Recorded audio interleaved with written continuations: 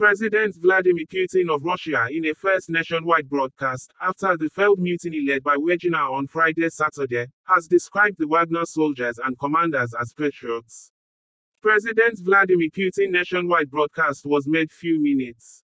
The president's statement, as transcribed and translated by Dmitry, said, enemies of the country abroad and national traitors wanted them to fight each other but they failed, following steps he made to avoid large bloodshed.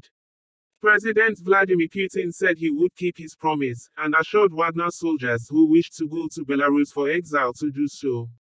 Adding, the Wagner fighters who also wished to sign contracts with the Russian Ministry of Defense, modification, will be allowed.